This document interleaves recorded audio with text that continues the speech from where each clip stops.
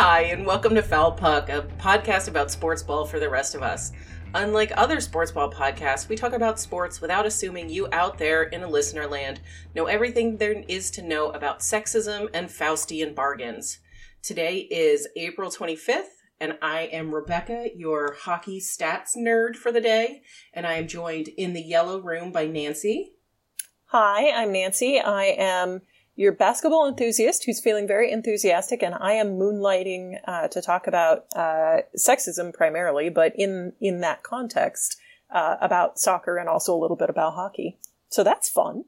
And in the very fashionable leopard, I almost said leather. It's just leopard, it's not leather. We have Rachel. Thank you. It's my Snuggie. It's very nice. Hi, I'm Rachel. I'm your baseball guru, and I'm keeping warm on the one day of the year it's drizzly here.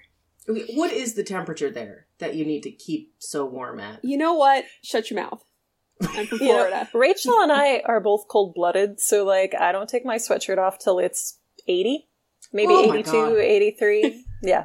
We had a couple days last week that were in the mid-60s, low 70s, and I was like, capri pants and sleeveless shirts and flip-flops, and it was amazing. No, my perfect weather is maybe 30% humidity, 92 with a light breeze in the shade. Okay. I need higher humidity and lower heat, low 80s. Yes, I've never heard somebody say they need higher humidity. Listen, you weird Floridian. I'm a very damp person. If the humidity drops below about 50, I start to dry out like a raisin. Are you very moist? It's a legitimate problem. I would love no humidity and 70 degrees. See, I like the sensation of no humidity, but also my skin does not. So if it gets, I have lived in the desert significantly, and I like it, but I also, start to shock the bejesus out of myself on everything. I have literally shocked myself so hard, I have turned things on. Yeah. I believe it. Yeah, it does not feel good. Let me tell you what. And also, my skin peels off my face and my nose starts to bleed. So, I need at least a little humidity. That's fair. Maybe I would change my mind after living without humidity for a while, but in this area on the East Coast, totally. Around the DC area, it's it is a swamp. 90% humidity all year round. Yeah. There are days in the summer you walk outside. Well, I walk outside and I can't breathe because it's like breathing in liquid. It's terrible. I remember that because I used to fly home from Utah, which is a desert, to St. Louis, which is not a desert, in the middle of August. And I do remember stepping off the plane and trying to inhale. It was literally trying to breathe underwater. Mm-hmm. Yeah, see, that's just I don't like it, but that's just to me how it's supposed to be. Yes. No. Well, so let's get started on today's definitely going to be a super, super short episode. This is an indication. I feel it's going to be focused and succinct. We're going to stay on topic. Well, I think we might stay on topic, but I don't think we'll be succinct. Well, that's optimistic of you. So let's do a little pandemic check-in. We are, like I said, it's April 25th. We are 13 months into the US version of the pandemic. Things are starting to change around here. Many of us are getting vaccinated, thankfully. Things are starting to open up for better or worse. Frankly, I'm still not comfortable going inside places with lots of people, even if capitalism demands it. But how are you guys doing? So you're fully vaccinated at this point. You have been for a little while. I am. I am more than a month out for my second shot. Nice. So, yeah. So you're as safe as anybody's going to get, functionally. Yep. Until we hit 5 months from now when I need a booster. Sure. Yeah. Sure. Is Matilda vaccinated? It sounds like she wants to chime in. She's vaccinated for everything they have cat vaccines for. Fair. Yes. Fair. Yes. Yeah. Yes. As far as I know, there is no COVID vaccine for cats as of yet. So how are you holding up, Nancy? Weirdly. I have not yet gotten any vaccine shots. I only, in the state of California, only became eligible as of April 15th, so 10 days ago. But I've been on a run of antibiotics, so I wanted to finish that before I went and started anything else that was going to mess with my body. So I'm hoping to get vaccinated this week, get my first shot this week. And, it's one of those sort of things are beginning to change, but just beginning to change. Yeah. The Warriors had their first game with fans in the building on Friday.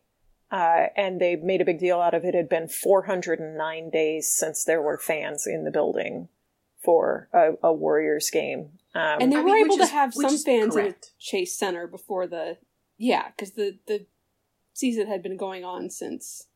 Yeah, but they hadn't had any fans in Chase Center. I was thinking the season, part of the season before the pandemic. Since they've been in the Chase Center. Yes. They had fans. Everything in the past has just squished but together. It had been 409. They didn't have a full season in the Chase Center before the shutdown. Right. But yeah.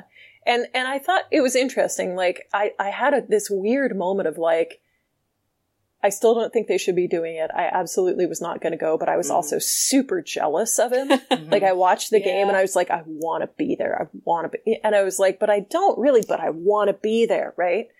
And they're requiring you to either be fully vaccinated or to show proof of a negative COVID test within the last 48 hours, which I think is a lot more than a lot of other places are doing.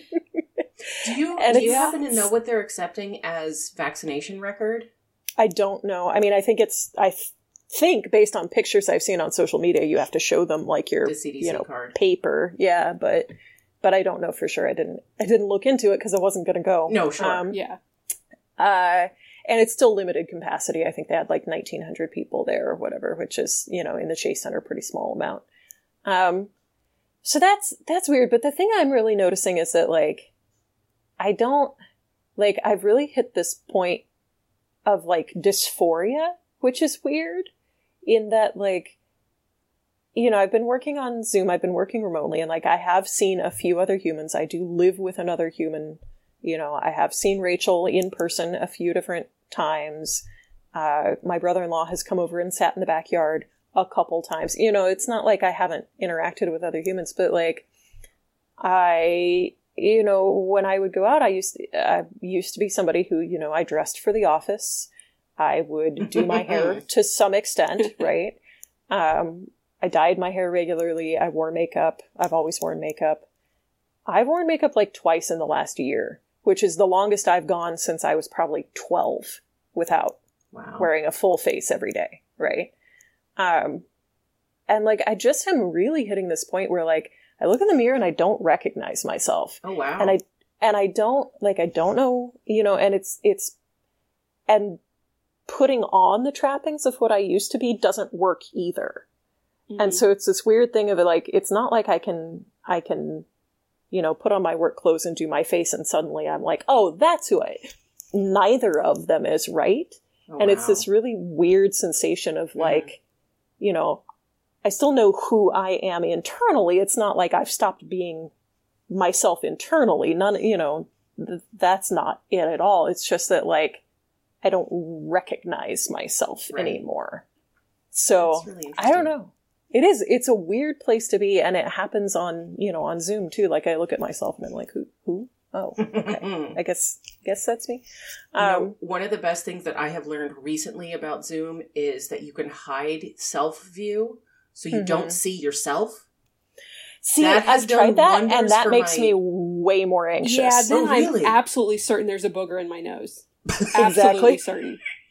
Mm-hmm. And, I mean, I get that, but at the same time, I've found that it decreases my stress level because I'm not concentrating on myself. Right now, I'm looking at myself, and I'm why does it look like everything is black in this room except for my face? Yeah, and it does look like you're spotlighted. Right? And that is stressing me out, especially since it's going to start getting dark in here, and then am I just going to disappear? I should go turn on the light. Right? These are the things that go in my head. So hiding the self-view really works for me, but I can understand why it wouldn't. The idea that I can be seen by somebody I can't see because Zoom doesn't count as seeing somebody in a way, right, is like, that does something. Right. But weird. I mean, you know, when I'm talking to people face to face, I can't see my own face.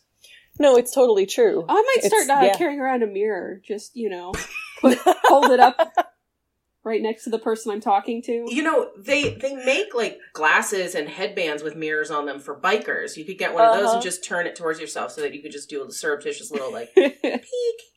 So no boogers. This good. makes okay, me, let's go on. This makes me think of this terrible, terrible joke that I have to tell, because Kyle and I and our dear friend Benny had this philosophy professor named Chuck. May he rest in peace. He was wonderful. And his very favorite thing was terrible jokes and puns. This was like what he lived for. So every time I hear a bad joke, I think of Chuck. And he used to like to talk about how he would, and I don't believe this was actually a joke he told. I think he probably actually did this because he was a little bit of an understated troll. How he would go to the store, and he would always carry a mirror with him, so that when they would ask him for proof of ID, he could pull out the mirror and look and go, oh, yep, that's me, all right. And then put it back. So I'm gonna jump off of that. When one of the times my ants don't fly often. They are frightened of air travel and just kind of things in general. And so the last time, or one of the last times they flew, my one aunt did not bring her driver's license with her because she knew where we were going. She wasn't going to be driving.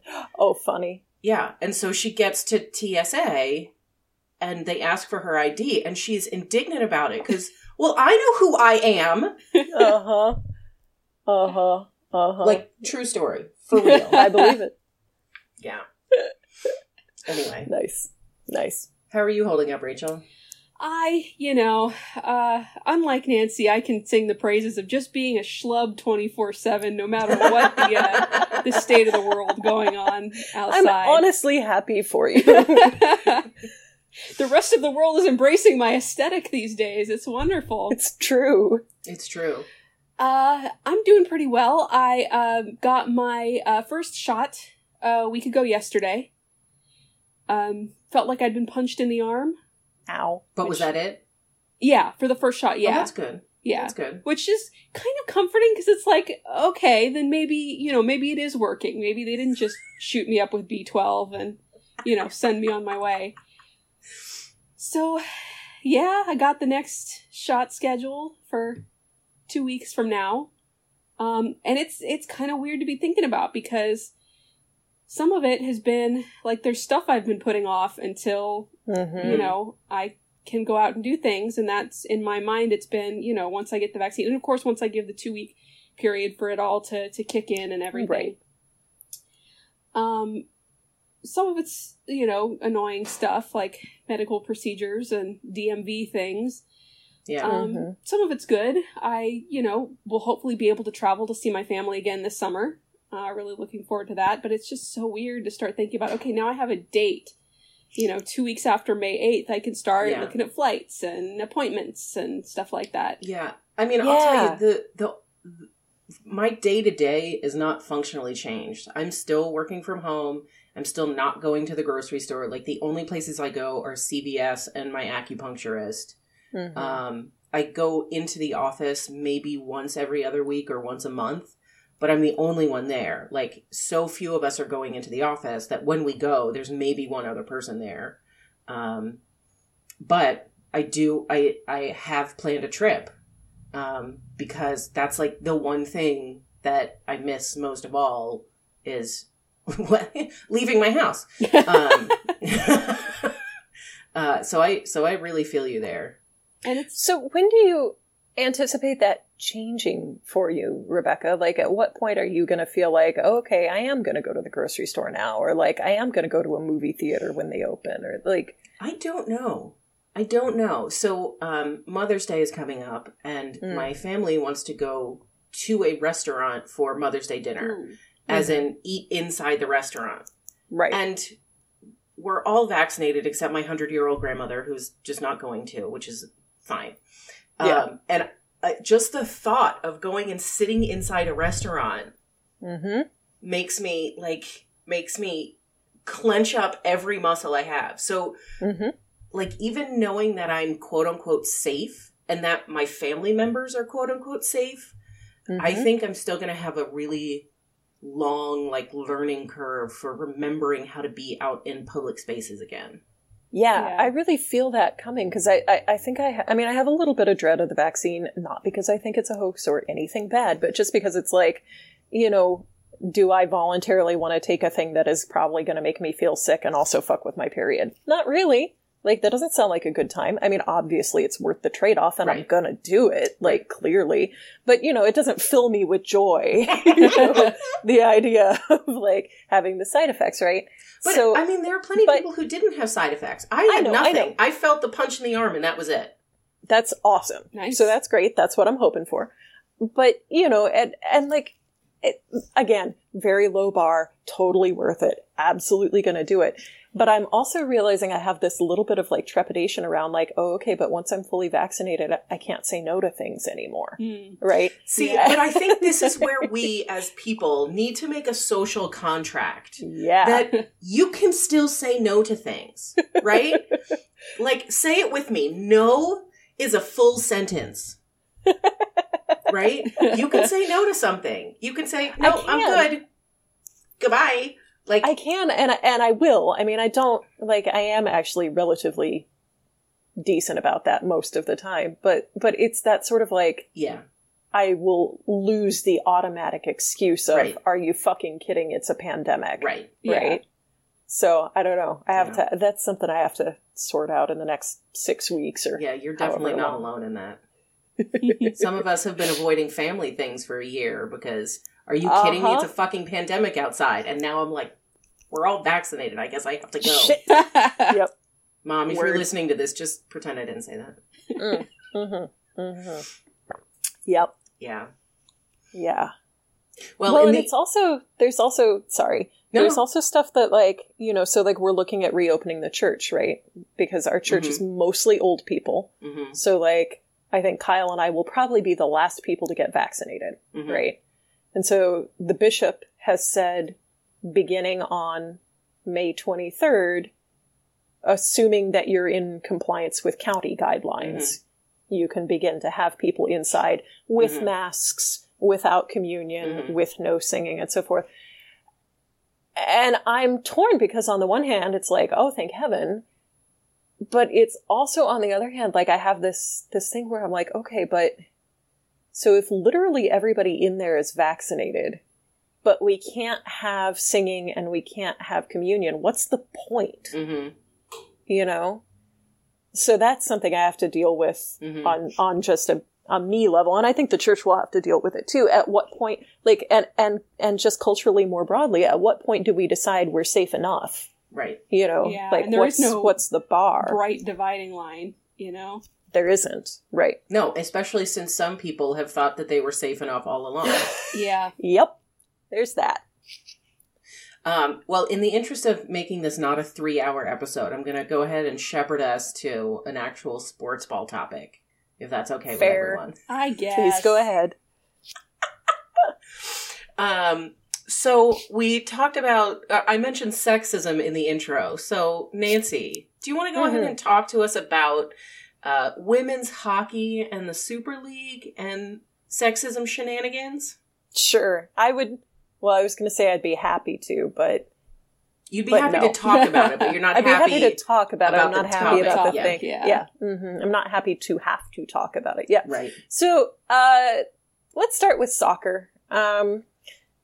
So, I don't follow soccer super closely, but I kind of follow it tangentially. And there is a podcast on The Athletic, full-time with Meg Linehan, that I listen to every so often, which is fun. And a thing that happened this past week was that, so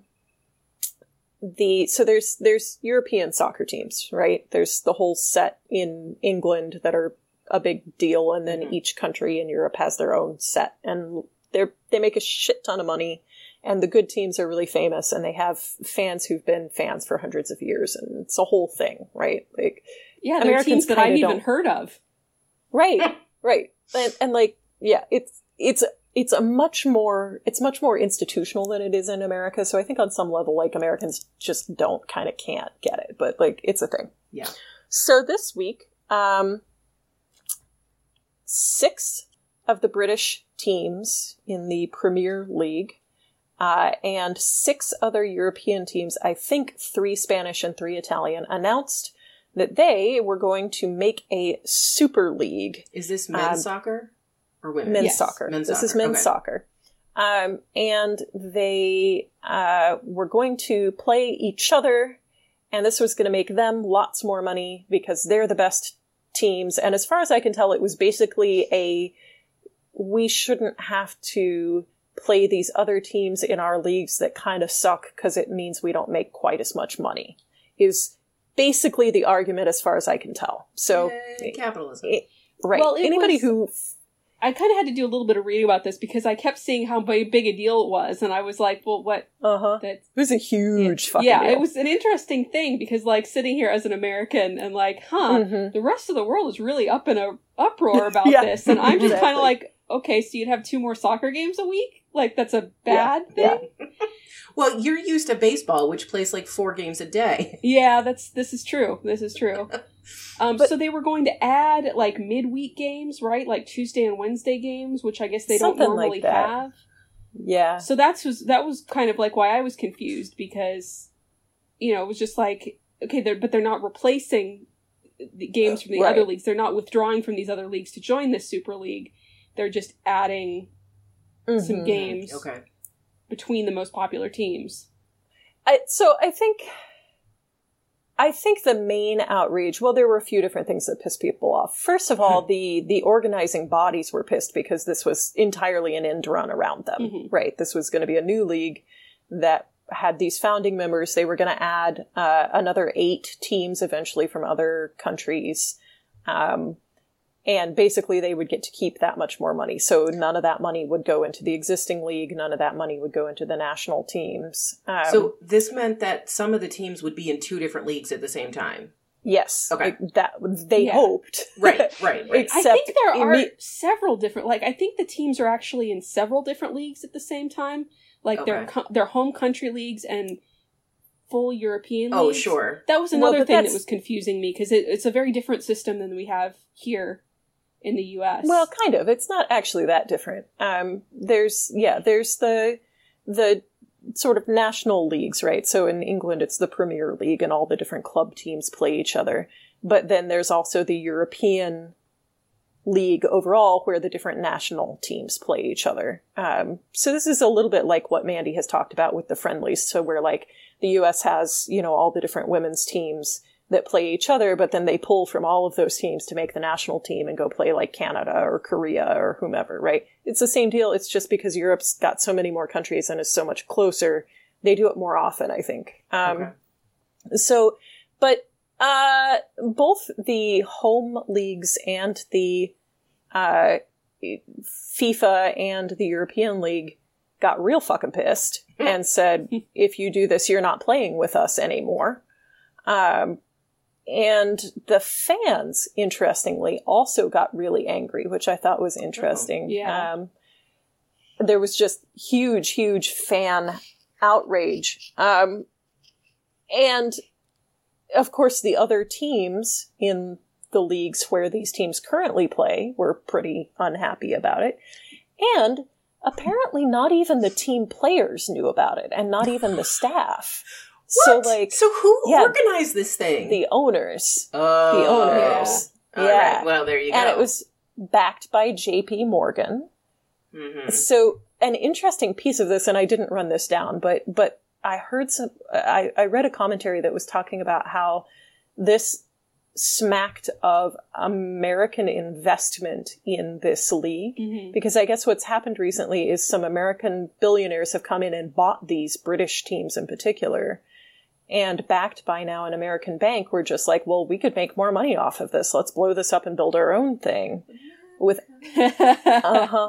Yeah, without understanding the nuance of like what existed and how the fan base interacts with it and the tradition of it all and blah, blah, blah, blah, blah. Well, that's right? because they don't care about the fans or the No, tradition they of it don't. all. They care They about absolutely making don't. extra millions and billions of dollars. Yeah, Yes. and I was reading Correct. about how they were like the difference between open and closed leagues, which is, I guess, like which teams can make because we, I guess, are all closed league systems in the major men's pro sports here in the U.S. and that like all teams play every year and have a chance.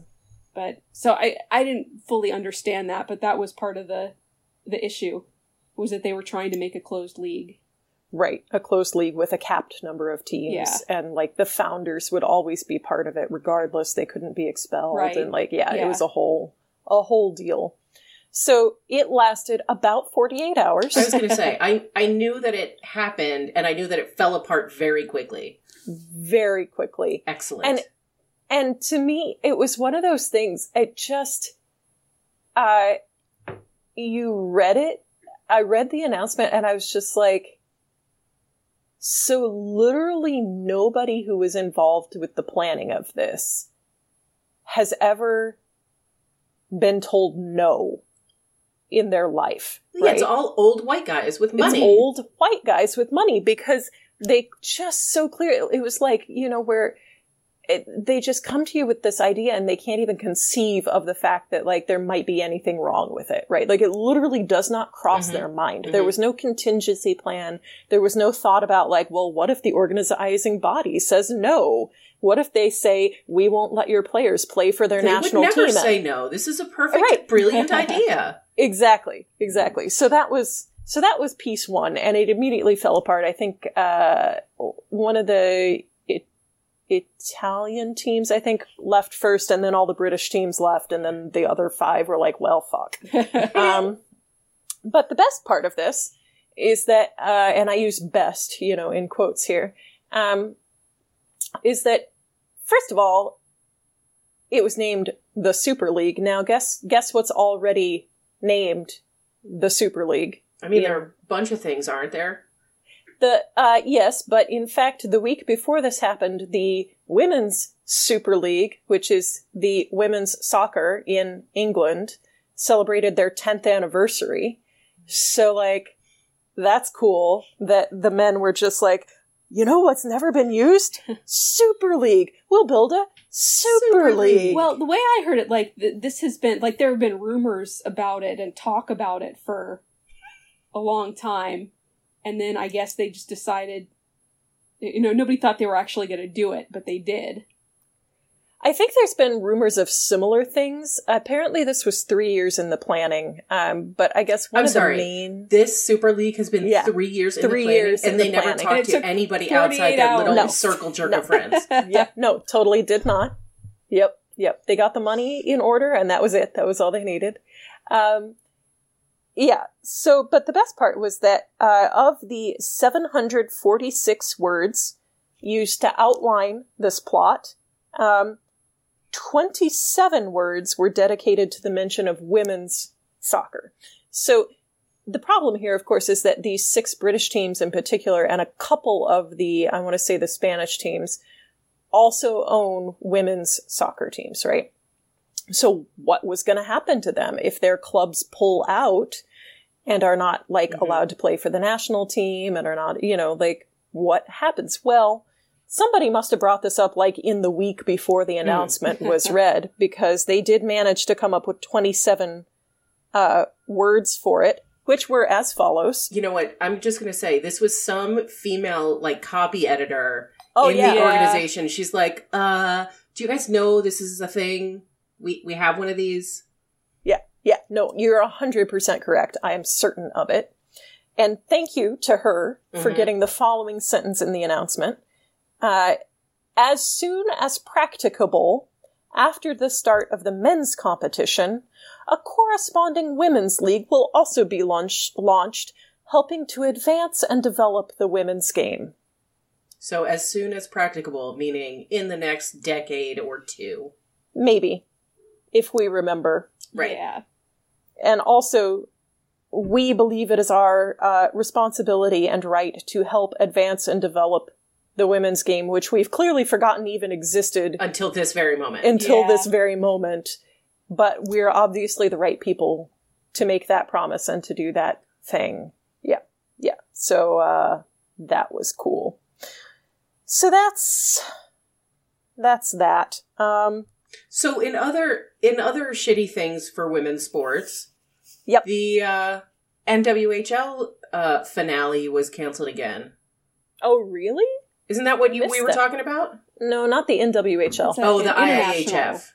Yeah, the IIHF. So let's just go straight there. The International Ice Hockey Women's World Championship, which was it's where all the different national teams come together and play, was scheduled in Halifax. Will be canceled due to concerns over risks associated with COVID-19. They pledged to work together with Hockey Canada toward finding new dates for the tournament, with the goal of hosting the event in summer 2021. They canceled it 15 days before it was supposed to happen.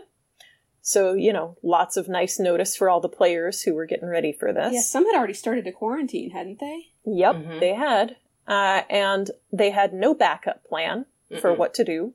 None whatsoever. Meanwhile, the men's is going ahead, and they did have backup plans for how to handle it. And so that fits right in with what we know of how men's and women's sports are treated, right? Yeah. So was there the thing that... Sorry, go ahead, Rachel. Oh, I was just wondering, was there a specific thing about the women's tournament that had to do with COVID concerns, or was it just generic?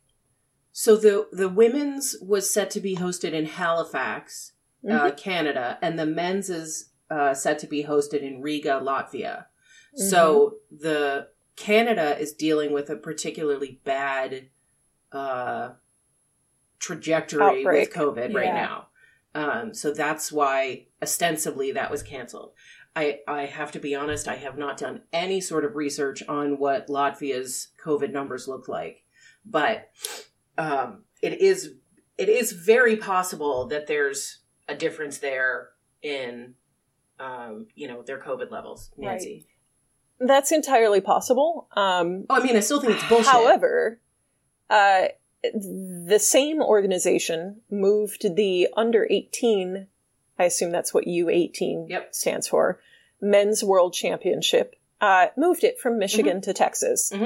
And in fact, I believe the facility which was hosting the U18s in Texas offered to also host the women. Yes, they did. I was going to say, in Texas, there are no limitations on anything. Texas exactly. will host anything and actually, right now. Actually, I think it's the Dallas Stars organization. I think it is. Who has offered to host the women's. Right. Which is great, because I gotta say, it's sometimes challenging being a Dallas Stars fan because I hate Texas and because they're so fucking ass backwards. But if they could do this for the women's league, that would be amazing. It would be amazing. And it is unclear to me, I could not find any information on why that's not being allowed. Why they're not doing that. So, it's one of those things where it's like, okay, fine, you had it planned for a place that is experiencing a surge. You want to do something, okay, no problem. Have a backup plan, accept an offer from a place that, is also doing another thing run by the same organization. No, let's just cancel it. We don't want to. At this point in the pandemic, there's no excuse for not planning for an outbreak in a particular area. Yeah. Not at all. So, I would say, I suspect the reason that it hasn't just automatically moved to Texas is because the Stars season would still be going on when the women's tournament started in early May, and the Stars are still hoping to make a playoff push, but they're a little bit on the fence. Again, not an excuse, but I suspect that would be the underlying quote-unquote explanation.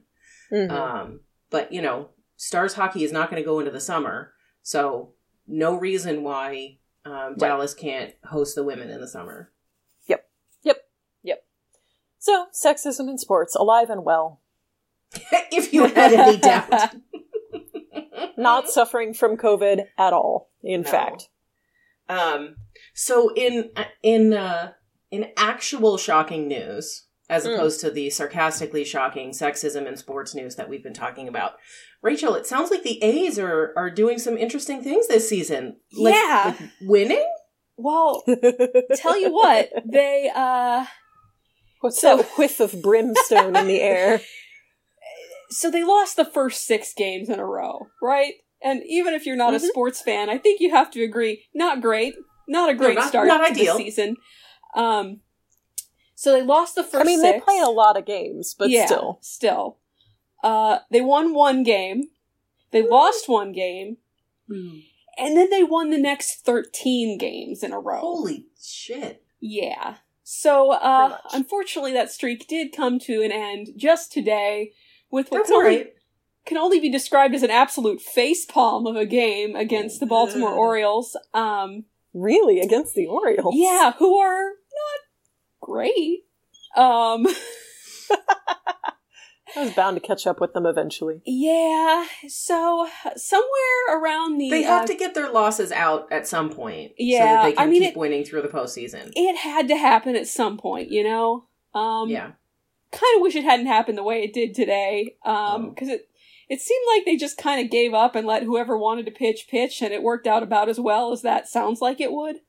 But yeah, so round about the crazy 10th inning walk-off win to the Twins, where somehow they got 3 runs without getting any actual hits, I started to suspect that the A's had made a deal with the devil in order to turn their fortunes around. And, you know, even thinking about it now, 13 games in a row and then they lose doesn't do much to disabuse me of that notion that they Did they may lose by... have- No, you can finish, sorry. Oh, just that they may have struck a deal with the devil. Did they lose by 6 points? 7, I think. No. But, yeah. It's a round up from Yeah. the mark of the beast. Yeah. Yeah, 6.66 rounded up is 7. Exactly. So, Exactly. yeah, the numerology works out as it usually does. Yeah, sure. Yeah, so all of a sudden they went from not knowing how to play baseball to remembering how to play baseball. And given they mostly weren't playing against the strongest teams, though they did start out by sweeping the series against the Astros. I believe did they sweep it, or was that their first loss? I don't know. We can just say they swept it. Yeah, they swept, yeah. Yeah, and, well, I mean, the standings in Major League Baseball are pretty screwy right now as it is. Right now, the Kansas City Royals have the second best record in all of baseball, and are leading the National League Central. The standings sure are great in the National League West right now, though. It got screwed up after the Houston tanked a game, which was... Boo. Yeah, I mean, I always like to see... But explain to people what So- miraculous thing happened. This is really a visual joke that you kind of need to see to get, but when you I'm sure we line up... tweeted it. When you line up the logos, the official logos of the teams of the American League West, if you put In order from best record to worst record, you had briefly the A's, the Seattle Mariners, the Houston Astros, the Los Angeles Angels, and the Texas Rangers. The A's logo is an A''S, Mariners is an S, Astros is an H for Houston, Angels is an A, Rangers is a T for Texas. So when you put And what's that spell? those hats all together, it spells asshat, which everyone is very delighted about. It's just so good because you It's just spell so it good. with the hats. Yeah. I think that's the part that really just got me. I was Yes. like, Yeah, there's no, Yeah. finagling there that anyone had to do. That's Nope. just mm-mm. what Just it is. line up those hats. Just Yep. what it looks like. Yep. And on the standings board too, where they're in a vertical column, so it's not quite the same effect. But yeah, I mean, it was just really a delightful time to be a baseball fan. But short-lived. Short-lived, alas. But maybe we can get it back? Yeah, I mean, the A's are obviously going to stay on top of the rankings for quite a while now. Well, they have paid for it with their immortal souls after all. I gotta say, I hope that they bargain for more than just those 13 games in a row. I think we at least need to see them win the AL West this season, if not the whole shebang. I mean, it might depend on, like, whose souls they were using, because, I mean, I feel like some of them probably have a pretty worthwhile soul, but then I don't know about others, like, right? Yeah. Like, what are you gonna get? And you gotta wonder, was it one guy making this deal, or was it the whole team? Or was it, like, the team, yeah, or, Well, like, the management? And is 2021 gonna otherwise keep the devil busy? Fair. Shh. So yeah, I guess we'll see how this plays out through the rest of the season. That's awesome. I will say, having watched a couple of those games, the ways that they were winning were like dumb and tricksy. So deeply it checks improbable. out. Fun. Yeah. Yeah, it was some games that they should not have won. But they did. Correct. Keep the streak going. So yeah. There's a guy who who does data visualization for hockey. His Twitter is Ineffective Math, and he has one of his charts is the four corners are dull, bad, good, and fun. And so this feels like it would fall under the fun category. Yep. That Very kind of much so. chaos that leads to winning. Yep. Yeah. Yeah, I also did want to mention, while we're talking about baseball, that they did keep a few of the changes from the weird season last season. So the National League is back to not having the designated hitter for this year, but there's the common opinion seems to be that the Players Union is going to use it as a bargaining chip when they renegotiate their deal after the end of this season. I'm not exactly sure what they mean by that, because that's what the Players Union wants, but I could have put literally any research into that, and I didn't. So we'll see how that develops as time goes on. Well, maybe it's something that they're willing to give up if they can get something else. Maybe that's what they mean by the bargaining chip. Maybe. Like, it's something they want, but it's not like a must-have. I kind of got the sense that it was, because it's something that they've wanted for a while, but I'm not sure. Yeah. But they have kept the 7-inning doubleheaders, so games aren't usually scheduled as doubleheaders on the regular season schedule, but games get rained out, things happen, entire teams get COVID at the same time, so they do have to plan. The usual. Yeah, the usual at this point, to reschedule some games, and they do that by scheduling two games on one day, which is called a doubleheader. And for last season, they, instead of playing full 9 innings for each game, they played 7 innings each for a doubleheader. And they've kept that for this year, which kind of surprises me. Honestly, I'm going to commit a little bit of baseball heresy here and say that I like the 7-inning games.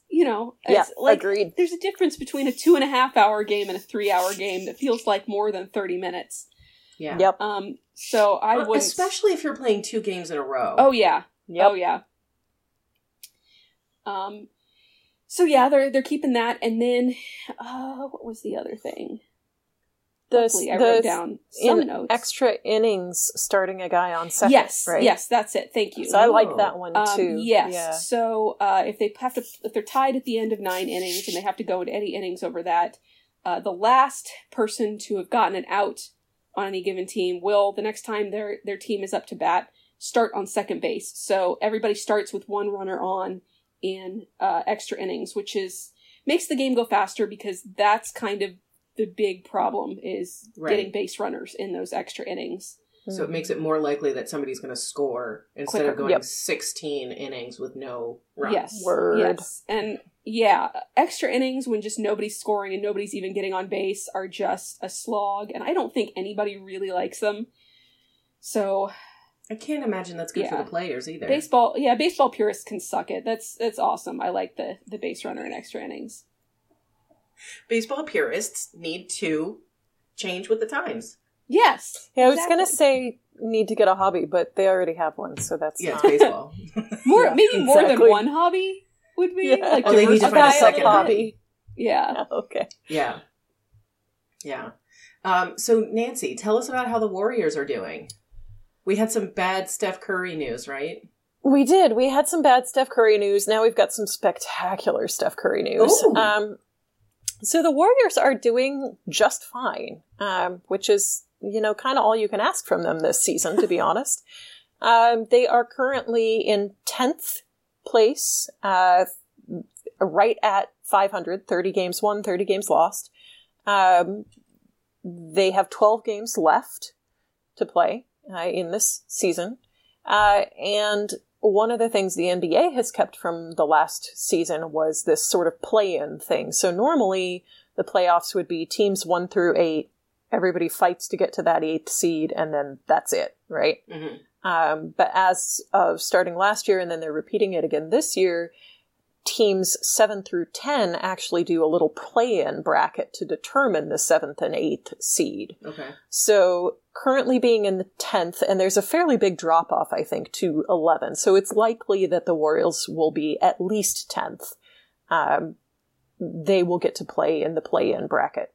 So they're not guaranteed a berth in the playoffs, but it's possible. If they manage to climb up a few more spots, it becomes maybe even likely that they would make at least the first round of the playoffs. But all of that pales in comparison to the things that Steph Curry has been doing, which are some insane. Yes. He put up some insane numbers. All of the things. All of the things. He is busily doing all of the things, breaking all of the records. And as you may recall, being a delightful human while he's doing always. it. That's the part I love about him the most. Like, I don't know that much about him. Really, I love his wife because she's got a great cooking show. But the fact that he can be so good and still be such a lovely human. Yep. Anyway, tell us about the wonderful things he's done on the court. You are absolutely right. That is an important part of being Steph Curry. So as you recall, he injured his tailbone a while ago. He still, when they bring out like the folding chairs for players to sit on like at halftime and between quarters, they bring one out with like a 4-inch butt pad for him to sit on. I mean, he does have kind of a shockingly flat butt for an athlete. He's kind of shockingly small for a basketball player, so it stands to reason. He also is currently still wearing a butt pad, which you can see if you watch a game.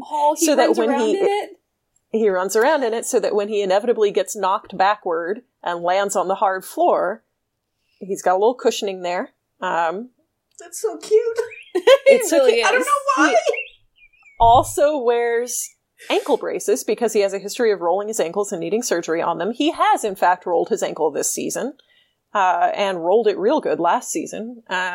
So he is out there. I'm setting the stage here. He is out there running around in, a butt pad and ankle braces and still beating the pants off fucking everybody, right? So I'm gonna read some highlights here from an article entitled Stephen Curry's Ridiculous Scoring Run with the Warriors Explained in 4 Stats. So, this was written as of, 4 or 5 days ago. They've had 2 more games since then, one in which he kind of sucked and one in which he was equally spectacular.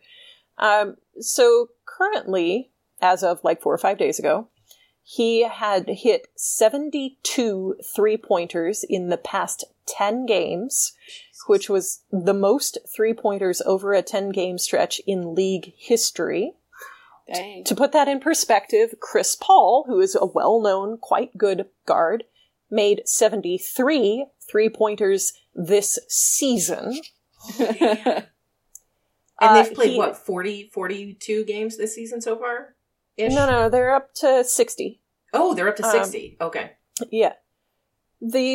Steph has put up 260 3-point field goals. He has made 260 3-point field goals, the most ever in a player's first 50 games of a season. Wow. He, with a 40-point game in April, of which he's had several, he passed Kobe Bryant and Michael Jordan for the most 40-point games in a single month, which is 5, by a player age 33 or older. And Michael Jordan, a good basketball player. Do I have that correct? You do. Kobe Bryant also acknowledged as pretty fucking good. He's also the first player to average 40 points per game on 50% shooting through 10 games in a month since Wilt Chamberlain hit those thresholds in 1963. So not bad. That tells you, yeah. The victory last Monday marked the 6th time this season that he has drained 10 or more three-pointers, and the 21st time in his career. I think he's done it again since then. And his lead over the rest of the field on that list is preposterous. So, games with 10 or more made three-pointers in NBA history. 21, that's Steph Curry in his career. 6, that's Steph Curry this season. That's spots 1 and 2 Holy on that shit. list ever. The next person is Klay Thompson with 5. Wow. So, like, his single season is better than literally anybody else's career in games with 10 plus three-pointers, right? Yeah. Think that one all the way That's through. Amazing. He's also currently at the top of the league's individual scoring list with an average of 31.4 points per game. And he also broke... wait, where'd it go? Oh yeah, there was a point this month when he had more games with made three-pointers than 4 other teams in the league. He himself alone was making more three-pointers than 4 other teams. Wow. Yeah. I love, like, being alive and in sports fandom when you see somebody like this breaking records. And just, like, shattering records. Just shattering them. And this was one of the things, I mean, particularly the stat with, like, the number of made three-pointers, right?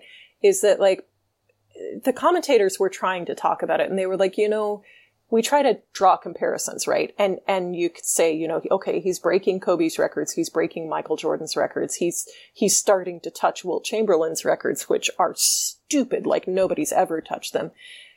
But those comparisons don't capture it. Like, what he is doing is unprecedented. Right. At his age, in this game, the way the game has changed from what it was in the 60s, right? Yeah. Even in the 90s. Like, you just, like, you can't make those comparisons. There's literally no comparison. Mm-hmm. So another interesting aspect of this is that, so Steph has been MVP of the league twice. But this was years ago. He was named MVP 2 years running. He has been widely ruled out as MVP this year because the Warriors aren't good enough. Generally speaking, in the NBA at least, right. In order to have your star player named MVP, you have to be in like the top 5 right. or so of at least your conference. And the Warriors are not. They're 10th, right? Like, best case scenario, they make it to 6th. Absolute best case scenario. Yeah, it's kind of similar in hockey. Like, there's no like rule about it, but generally speaking, if the rest of your team sucks, even if you're dragging them along behind you, you're not going to get voted MVP if you're not like high up in the rankings. Yeah, I think it's a little looser in baseball. Because Stanton did make MVP of the National League one year when the Marlins were not great. Anyway, continue. So there are a few other guys who are considered, good for the MVP race. Nikola Doncic, Joel Embiid, Giannis Antetokounmpo. Those are the ones I can think of off the top of my head. And, Joel Embiid, I said him. So one of the things that's been really interesting to watch, because Steph Curry, while he is a lovely ray of sunshine human being, is also competitive as shit, right? Because that's how you get to be this kind of player, right? Yep. He is playing his best games against those guys, right? Yeah. So, like, Friday night's game was against the Denver Nuggets, who have Nikola Doncic as their main MVP candidate, and the Warriors blew him out. And a lot of that was Steph Curry. He also, they beat the Joel Embiid and his team, like, last week. did it quite well. Steph Curry had, I think, 49 points, right? So, like, so he is now, I was seeing earlier, his odds in the, like, looking at Vegas betting and stuff in terms of who is in the MVP race, his odds have improved dramatically. They've gone from, like, 10,000 to 2,000. So, like, he has dragged his way into the conversation, even though the Warriors are at 10th. So I'm going to be real interested to see what happens there. Yeah. I mean, if one player is regularly beating all of the MVP candidates, they kind of to be in the conversation. You feel like that's the case, don't you? Yeah. Yeah. And it's not like the Warriors are bad. It's not like they're bottom of the barrel. Like, especially if they're like, if they make it into the first round of the playoffs, like, Yeah. So that's stuff. So Draymond Green also. Yeah, go ahead. Wanted to get your opinion on this. Do you think, because I honestly don't know what the answer would be, that Steph Curry has a season like this if the Warriors are doing better, if Klay is healthy, if there are more people stepping up on the team? So that's a really interesting question. The consensus that I have heard in people talking about it is no, because, you know, if Klay Thompson is healthy, they're sharing the ball, right? You just have to pass the ball to somebody else at some point. Right. On the other hand, I feel like, so my personal opinion is, I don't see why not, because even, like, I just feel like in that case, the Warriors are just blowing everybody out, you know? Like, and because the fact that Steph Curry is managing to do this while having 3 to 4 guys guard him every night, why wouldn't he then do that with like 1 or 2 guys guarding him while the other 2 go guard Klay, right? Like, so as you're talking about Steph and him breaking all of these records, it sounds very similar to me to Ovechkin, because he has been breaking all sorts of hockey records for the last 15 years, right? He's coming up on a bunch of Gretzky's records and Mario Lemieux's records. And he's routinely gotten 50 goals in a season, which is huge. Right. And, you know, he's always gotten more than 30, which is also huge. I mean, there are plenty of players who don't get 30 in their careers, much less every season. So the 1 year, I want to say it was 2016-17, was one of his lowest scoring years for a full season. And he scored 33 goals. And part of the reason that people are saying he scored so quote unquote few goals that season is because the rest of the team was so aggressive and high goal scoring. Interesting. So, you know, so there's no way to know, of course, if that's really the case. But, you know, Ovi similarly has people guarding him all the time. And he still manages to put up 50 points or 50 goals. But then in the 1 year that he was matched kind of across the board by other players, his production dropped off kind of because he didn't have to be the producer all the time. Right. That's an interesting question. Is Steph doing this because he has to? I feel like Steph is doing this because he has a point to prove. I feel like, you know, they had the dynasty, and then KD left and Klay got injured, and KD also got injured. And then the following season was just an utter shit show, and Steph was out for most of it. And people really were, you know, sticking a fork in the dynasty and just saying, that's it. Klay, you know, he's going to be out 2 years. When he comes back, he's not going to be the same. Steph's too old now. Draymond's old and also beat up. And, like, that's it. That's it. Like, the most we can hope for is that, like, they have a few more kind of mediocre years before they retire, right? And I really feel like Steph has come out to basically flip everybody the middle finger in the politest way possible. You know, by saying, no, I'm still here. I'm still viable. I can do this. I'm still viable. And look at what we can be next year. Yeah. Right? Like, I really think he is setting the stage for him and Klay to come back and play together. I have zero doubts that Klay Thompson is still going to be fucking Klay Thompson. Like, I know a lot of people are like, oh, I'm 2 years off and like he's going to be older. And like, I don't buy it. I don't buy it. Like, no, Klay Yeah, Thompson's still going to be 2 years fucking for a Klay player Thompson. of that caliber isn't going to suddenly make them drop off No. to nothing. Yeah. So, should we actually be bad-mouthing Steph Curry in an attempt to make him prove himself even more?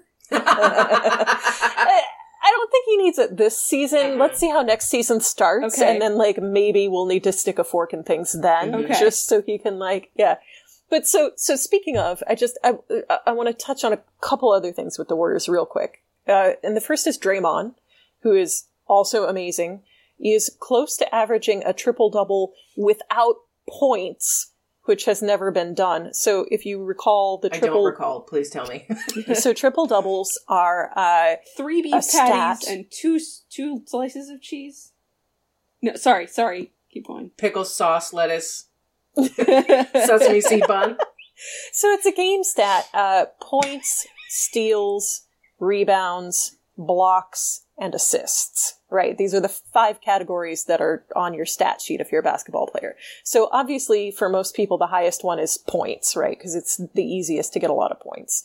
The most common triple-double will be points, assists, and I think steals is usually next. Sometimes it's rebounds is usually next. Sometimes it's steals, sometimes it's block. It's really uncommon to get a triple-double without points, Okay. right? Okay. Draymond, last night, or not, Friday night, today is Sunday, I highlighted it here, let's see if I can still find it, tied his career high with 19 assists to go along with 12 rebounds, and he just didn't have enough points to get a triple-double. And that's where he's living right now, is that if he just hit another basket or two, he'd be averaging a triple-double every night. But, like, 19 assists That's is impressive. absurd. Yeah. It's his career high. And that was only the second time the Warriors had 19 assists since the 1970s. So, like, pretty fucking good. Draymond killing it. James Wiseman is out for the rest of the season. He had to have knee surgery. So he was their young, promising, hot all-star, hotshot all-star. So this is bad in the long term, probably, because he needed that practice, he needed that chance. But also they're playing much better without him. So it's sort of one of those... Ouch. Because he's a rookie. He doesn't, Yeah. and he's a rookie whose college season was taken away by COVID. So, like, he just really doesn't have the experience. And he was learning a lot, and he has a ton of natural talent, and he's going to be great for them down the line. But right now, it's really helping them to not have him on the floor. So it's too bad, but it's not necessarily entirely a bad thing. And the last thing is Kelly Oubre. So I like Kelly Oubre. The Warriors have picked up a couple of really good pieces, I think, this year. They've got Juan Toscano-Anderson, who is fucking amazing, and is doing a really great job, and they better fucking sign him for next year. They've also got Andrew Wiggins, who they added in a trade for D'Angelo Russell, who I didn't like. Wiggins is working out great. He's very steady. He seems to be really happy on the Warriors, doing a good job. Jordan Poole was somebody they had drafted, and they brought him back from the G League, and he's doing reasonably well. And Kelly Oubre, who they added. And I think Kelly Oubre is great. But the problem is that they have struggled to find a good fit for him on the team. Who does he play with well, right? He's a good player, unquestionably, but he's a bit of a roller coaster, and so it's been hard to figure out who to place him with. They've mostly been starting him, but this past game, they had him coming off the bench, and it worked really, really well. And Steve Kerr, Uncle Steve, has basically said that's what they're going to do the rest of the season. So the problem here is that Kelly Oubre, probably rightly, thinks that he should be a starting player, and he's a free agent this summer and kind of wants to get paid like a starting player and get the recognition of a starting player, right? Fair. Which you can't blame him for, yeah. So the problem is, can the Warriors convince him to stay a sixth man in the mold of somebody like Andre Iguodala, who was a starting player for the Denver Nuggets, but came to be the sixth man on the Warriors because he knew the Warriors were going to make a championship run. And they did, and he got 2 rings out of it. So it's going to be a big question for Kelly in the summer. First of all, who makes him an offer? And second of all, is it worth it to him to go to a different team and be a starter and not be playing with the Warriors, maybe not get to the championships, not be playing with Steph and Clay and Draymond? Or does he want to be a really good, really important player off the bench and be on a potentially championship-winning team? And I think that's very much up in the air. I hope it works out, because I think that would be great. I think if they can go into next year with Steph and Clay and Draymond, they keep Looney, they keep JTA, they keep Poole, and Wiggins and Oubre, I think that'd be spectacular. I think they'd really have a seriously good shot at things if they do that. So that's the Warriors. They have another game tonight. Should be a good one. That's awesome. It's really exciting that we have teams that are doing well right now. I know, I'm really happy about it. Knock and on wood. it's just, I mean, as much, like, whether or not you watch basketball, like, watching Steph Curry right now is bonkers amazing. Yeah. Yeah, I mean, I'm old enough to vaguely remember watching Michael Jordan and, like, having that as a comparison point, and that he's outpacing Michael Jordan is kind of amazing. Yeah. Yeah. Well, we have passed the 1 hour mark, but since I am host, I'm going to go ahead and keep going because I want to talk about my thing. Yes, your turn. Your turn. As is your right. So I have 2 major hockey milestones that were achieved within the past couple of weeks that I want to talk about. First is I've been going back and forth in my head on which one I want to do first. But first is Patrick Marleau passed Gordie Howe for the most games played ever in NHL history.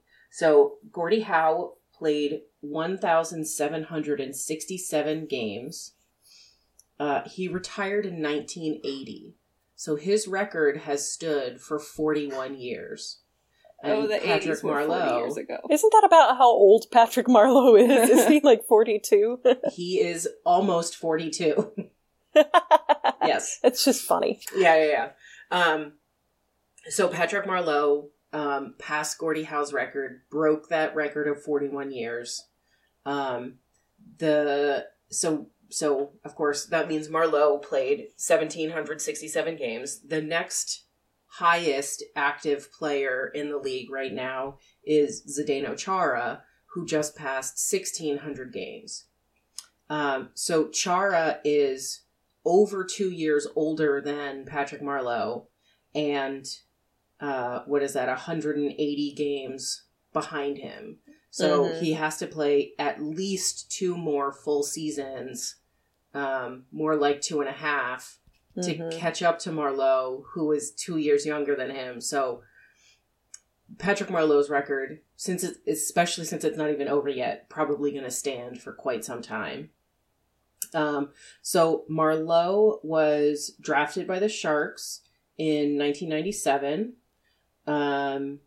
His first game was against the Oilers on October 1st, 1997.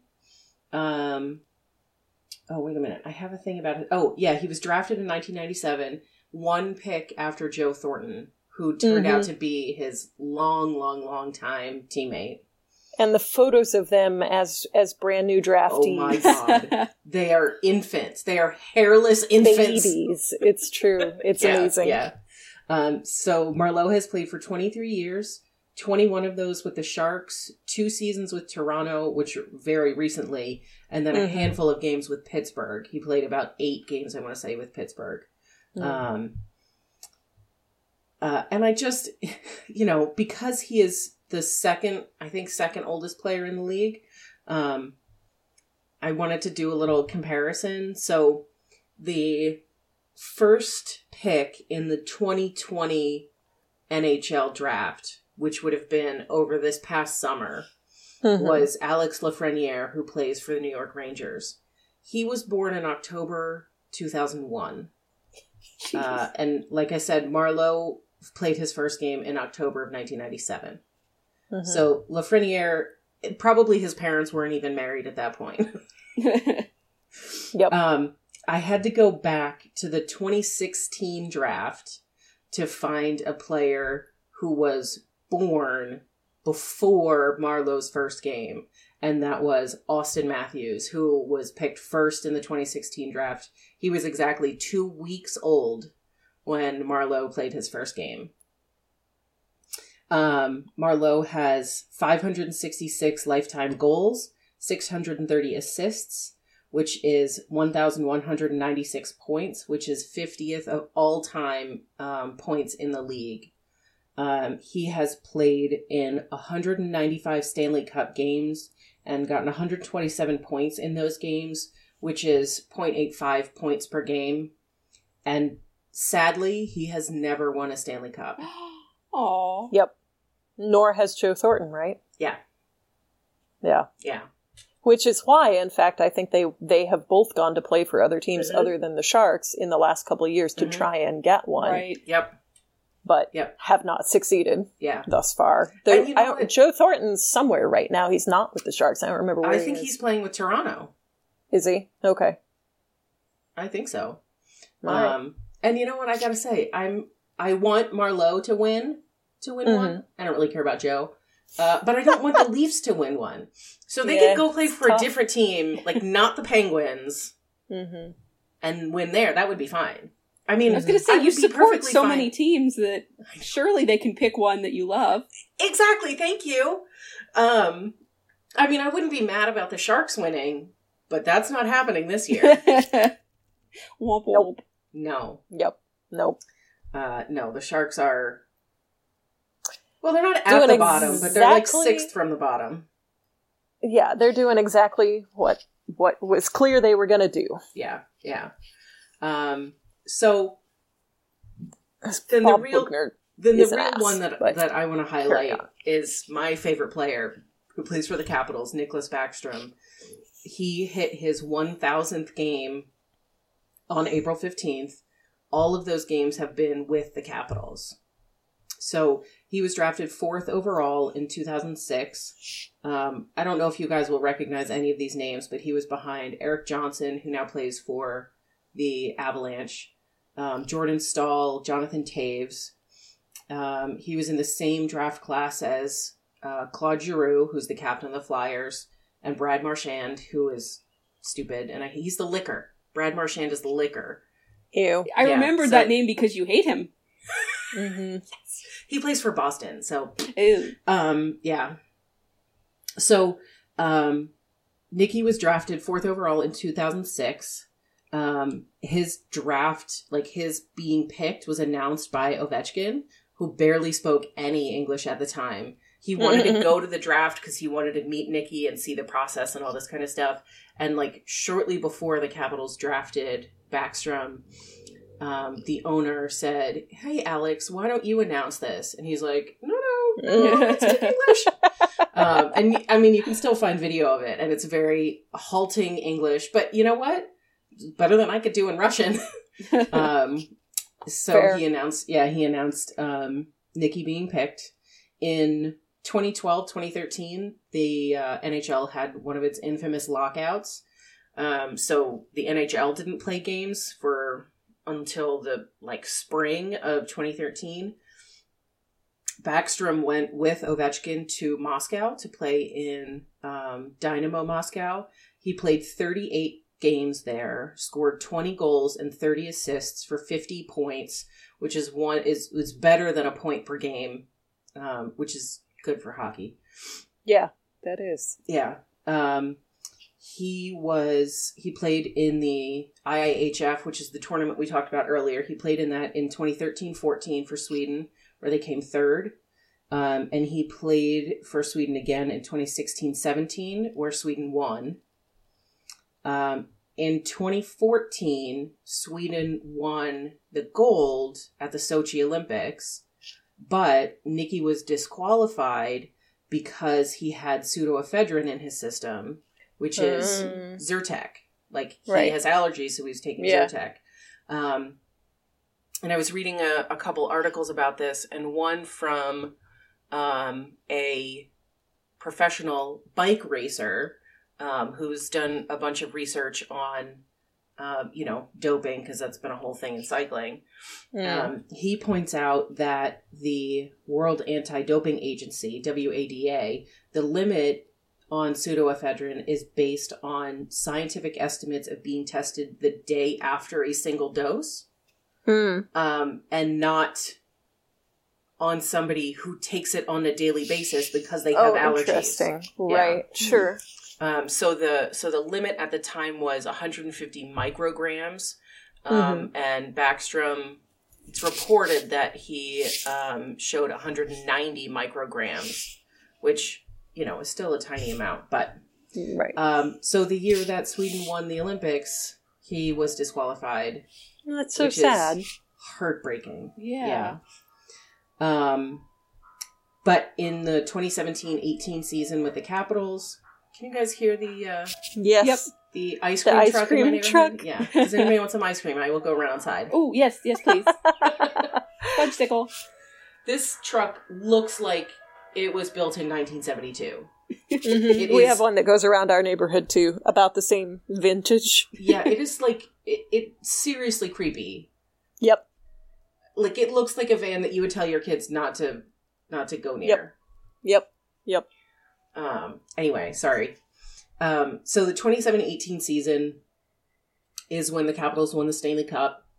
In that playoff run, Nicholas Backstrom broke his hand, or broke two fractures in his finger, taking a puck to the hand in the second round against the Penguins. He missed 4 games, including the game that won the series against the Penguins.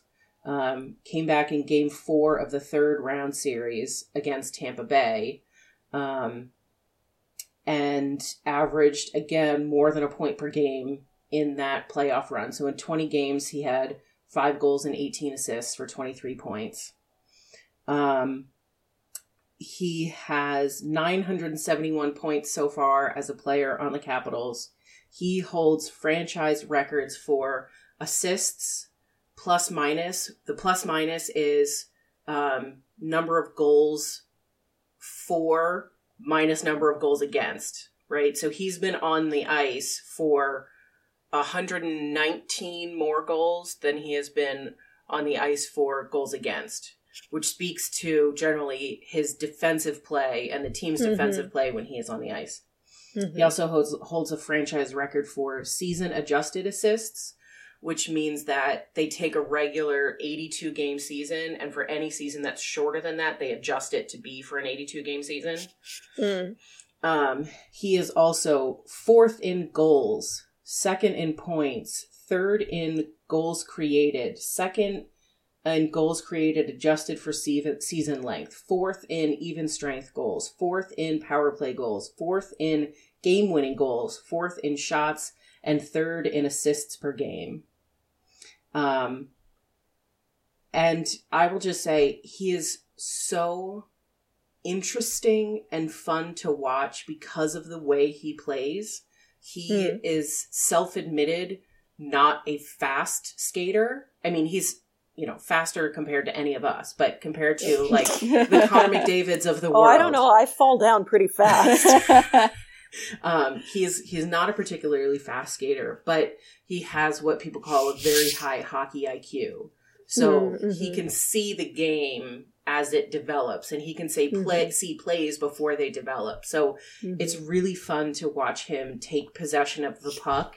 You will see him receive a pass or steal the puck or whatever, and he will hold it, and people will be moving around on the ice, the other team, his team, moving around, and he's just holding it. Nobody tries to, get up in his business, because he's Nicholas Backstrom, and he will kill you if you get up in his business. But he will just hold that puck until he can make that perfect pass, frequently to a person who doesn't even realize they're in a scoring place, and that's how he has so many assists. He's really good at slowing down the pace of the game, holding onto that puck until it's time. And so he's the Draymond Green of hockey, is what you're saying. Sure. One of his old teammates, Brooks Lake, said watching him play, it's like he's playing chess while we played checkers. Mm-hmm. He's just playing on a different level from everybody else. And yeah, but if everybody else is playing checkers and you're playing chess, you can't win. Yeah, but he can.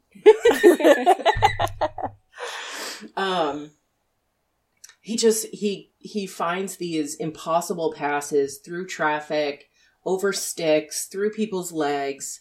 And this is why he's the all-time assist leader for the Capitals. And, hockey is frequently so fast-paced, it can be hard to watch, especially if you don't know what you're watching.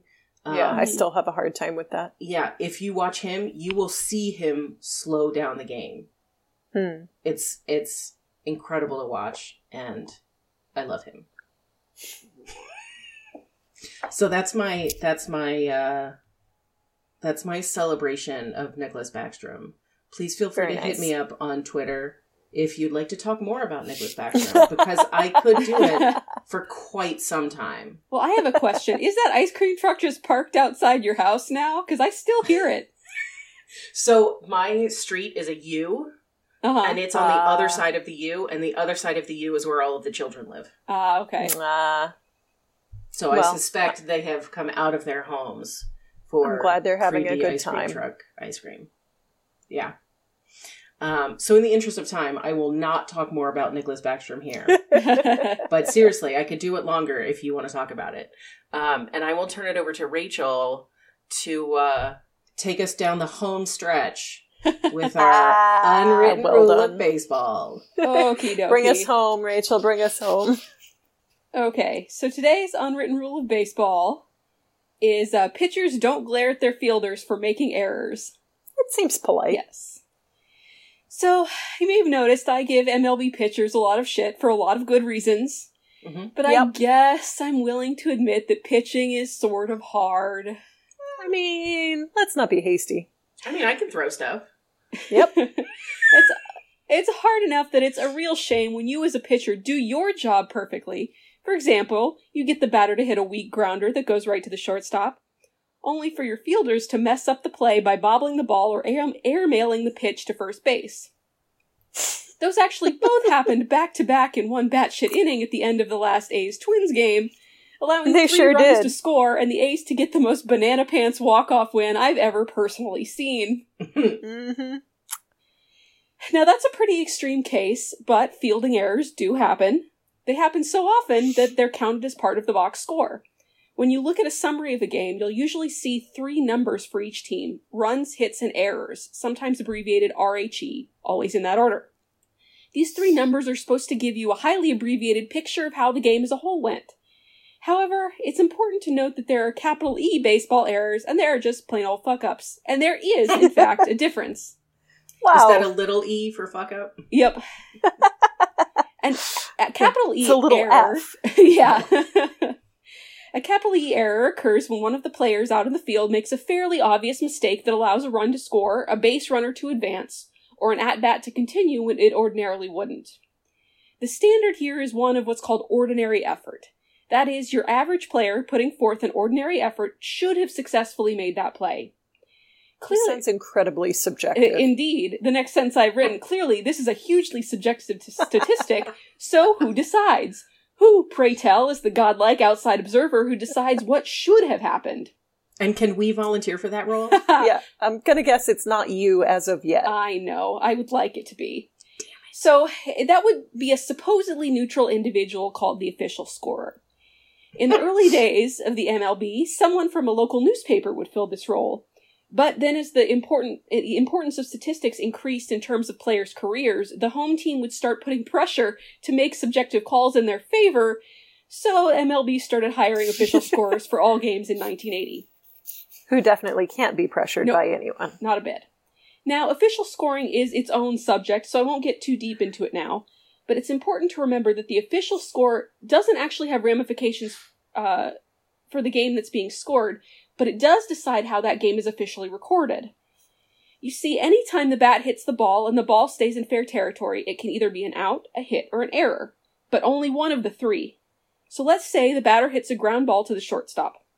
Ordinarily, you'd expect the shortstop to scoop the ball up and throw it to the first baseman, who would catch it in order to get the batter out. However, this time, let's say the shortstop bobbles the ball and isn't able to throw it in time, and the runner gets safely to first. The shortstop might be charged with an error. If, on the other hand, the shortstop fielded the ball cleanly and made a reasonably good throw to first, but the first baseman didn't make the catch, the first baseman might be charged with an error. Okay. In either case, the batter couldn't count that at-bat as a hit. They still get safely to first base, but their batting average doesn't go up. So it's a matter of record keeping. What? Why? Because it's not because they batted well, it's because somebody else made a mistake. Yes. It's like that counts against their score? That seems incredibly unfair. It's like you failed to kill someone, so you don't get charged with murder. You get charged with attempted murder. Sure. Because that person happened to survive. Except we're not counting attempted murder. We're counting survival. Yes. In that case. Every batted ball can only be an out, a hit, or an error. Okay. That sounds so unfair for the batter. Yeah, it really does. I mean, it can be. It can be. Well, here, I'll keep going. So, of course, even in that basic scenario I've just pitched you can see all the opportunities for judgment calls. If the shortstop made a crazy diving stop toward the ball, not fielding it cleanly, but displaying extraordinary effort for a ball that otherwise would have made it into the outfield, does the shortstop deserve an error?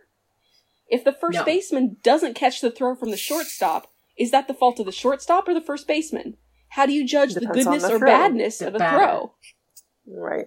If the fielding mistake wasn't that bad, but the hitter is just a really, really fast runner who managed to beat the throw, should it be considered an error at all? No. Complicating all this is the fact that as legendary just ask us more questions. We will answer all of them for you right now. Okay. We got it. Okay. We're taking all the subjectivity out of it right here, right now. Yep. As legendary baseball writer Bill James said, you have to do something right to get an error. That is, you have to try to make a play in the first place. If the shortstop made only a token effort to stop the ground ball and it rolled into the outfield, the shortstop probably wouldn't earn an error. Now, you don't actually have to touch the ball to earn an official error, but in practice that's usually how it works. A batter who hits a fly ball that falls untouched between two fielders will usually earn a hit, rather than either of the fielders earning an error. Because remember, the batter has skin in this game too, which I think you did remember. The more errors there are in a game, the fewer hits there are. Now this becomes deadly serious when it comes to scoring a no-hitter. This is a pitcher's accomplishment, so the thought is that errors made by the fielders shouldn't count against that achievement. But it can make for some weird scoring decisions. After all, if you get strict enough with those errors, you can, on paper at least, keep the other team from getting any hits at all. Now, I don't think this is necessarily a problem with baseball or scorekeeping. There's just no way to be completely objective about something that somebody should have done. But it is a warning to remember that statistics never tell you the whole picture. Take that crazy A's versus Twins game. When the dust settled, the A's had 13 runs to the Twins' 12. However, the Twins had 18 hits to the A's' 13 hits, and both teams had 2 errors. That crazy 10th inning where the A's scored 3 runs, officially speaking, there wasn't a single hit, even though the bases were loaded. As much as baseball fans love their stats, they are, I must admit, kinda bullshit. But don't worry. I haven't forgotten that this is supposed to be an unwritten rules segment. Have I used it solely to explain the concept of the baseball error? Well, yes, because not glaring at teammates who make errors is a pretty straightforward show of respect. If you're a pitcher who displayed what is euphemistically called excessive body language when your teammate messes up... Oh my god! You'll be thought of as a bad sport. Now, of course, the inverse of this rule is also true. Fielders shouldn't glare at the pitcher when the opposite team gets a home run. That, however, does not count as an error. It's just a plain old fuck-up. And them's the rules. So what is the purpose of an error? It's to... I mean, on one hand... It's a stat. To quantify a team's defense. Which... it doesn't always do a great job of. There are fewer defensive statistics than there are offensive statistics, I believe. Which kind of makes sense. And so you may notice if you look at baseball box scores for any length of time, not a whole lot of errors get counted as errors. 2 for a team for a game is standard to high. The A's are a particularly good defensive team. They don't tend to have a lot of errors. And they don't, either capital E errors or lowercase f fuck-ups. Or fuck-ups. Yeah. So that's important to remember that, it's not, the default is hit, not necessarily error. So that's important to remember. But, Okay. with baseball scorekeeping, it's kind of 6 of one, half a dozen of the other. If you take umbrage with, the way errors are scored, that also takes umbrage with, how hits are scored, how batting averages are calculated. I do. I take umbrage with that whole thing. Yeah. Because I just think it's ridiculous to have the result of the action negate the actions having happened. Mm-hmm. So, I feel like you should count what the batter does separately from what happens, Yeah. right? So, every at-bat either results in a strike, a hit, a run, or a foul, right? And then those can result in either, a run is a run either way, runs still count as hits. But then an error should still count as a hit because the batter did still hit the ball. Yeah. It did still happen. It's- And to say that just because the outfield or the infield fucked up doesn't mean the batter didn't hit the ball. Yeah, that doesn't... It's like they're conflating a defensive statistic with an offensive statistic. Yeah, exactly. Yeah, I'll say 2 things to that. First of all, She didn't make the rules. yes, I didn't make the rules. Yeah, Fair. Knowing Sustained. what I know about baseball scoring, a better system is not obvious to me. Okay, that's fair. Okay. And as I am the arbiter of all things baseball, we're going to go with this system for right now. Okay, I fair. do think it is kind of odd that they don't keep a statistic for how often the hitter makes contact and it goes into Yeah, fair I feel territory. like if I were a batter, I'd be pissed. I want to know how often that Yeah. feels like an important stat to me, how often I'm making contact and also how often I'm making contact with something that goes into fair territory Yeah. and is, useful. Yeah, I mean, I guess the argument against that would be that it's results-based. You're just trying to account for why somebody ended up on base, if they ended up on base because of a hit or an error, Mm. But But that doesn't, that doesn't feel, it still feels like an important piece of the picture that you're not getting for the batter, right? If you're Yeah. looking for somebody you want to get on your team, you ostensibly want somebody who is good at putting the bat on the ball, right? Regardless of what the team they're playing is failing or succeeding or failing to do with them yeah, putting but that as bat on someone that ball. who spent 3 softball games in a row hitting balls directly to the third baseman and getting out, results are important too. Yeah, I'm not saying they're not, but I'm saying the fact that you were not just striking out every single time was also valuable. That's true. I mean, strikeout rates are kind of recorded on their own, but But Yeah. that's what I'm saying, right? You going up, even in our tiny little bullshit, intramural bottom of the barrel league, half our team, bless their hearts, can't hit the ball at all ever, right? It is the truth of it. Yeah, no, it's true. It's fine. I love them anyway. They're great teammates, but it's the truth of the matter, right? So the fact that you could go up there and actually, because you could, even if you were hitting it directly to the pitcher or directly to the third base, you still had a chance of them not catching it or a chance of it going somewhere else, right? yeah. Because you had the possibility of hitting the ball. Some folks don't have that, right? Now, Yeah. obviously it's different in the major league, but that should be counted for you. The fact that you were actually doing the thing, even if the result wasn't good. Yeah. I mean, that's true. And especially given, the league huge number of strikeouts that are happening, you don't see a lot of balls put into play. Exactly. Yeah. So, I mean, again, it's a look at record keeping rather than the actual play of the game. But I do think there does sometimes have ramifications for the actual play of the game. So, Sure. if I I'm not devise a saying better it shouldn't system, be counted. I'm saying we should count More and things. more. You want than- more statistics for baseball? I want more statistics. I do. Okay. Yeah, because I mean the other thing I think is that like More numbers. runs More math. shouldn't necessarily. I mean, I feel like runs should be counted differently too. But anyway, I'm going to drag us on into the 2-hour mark. No, because I I'm have not gonna feelings let you. about this. I mean, Yeah. as much as Jesus, I told you that was going to happen one time. Deep breath, Rebecca. Deep breath. And you know what? On that note, we're just going to go ahead and wrap it up. I'll propose my revised scoring system to Rachel. We'll see if she buys it. Yeah, or and not. please do. I'll freak you both out by telling you that walks don't count as at bats. We're going to have to come back to that one. We're going to have to save that one for another day. I can't. It was like That there was like dead air. I a was little, not like, gonna. cycling gif Yeah. of like Yeah. loading. I Yeah. blue screened both of you at the same time. It was You pretty did. amazing. You did. Yeah. So, thank you for joining us once again. You can find us on Gmail at foulpuckpodcast@gmail.com, on Instagram at foulpuckpodcast, on Twitter at foulpuckpod, and foulpuckpodcast.net. Also, I am Agent Bex if you want to talk more about Nicholas Backstrom. I am always here for that.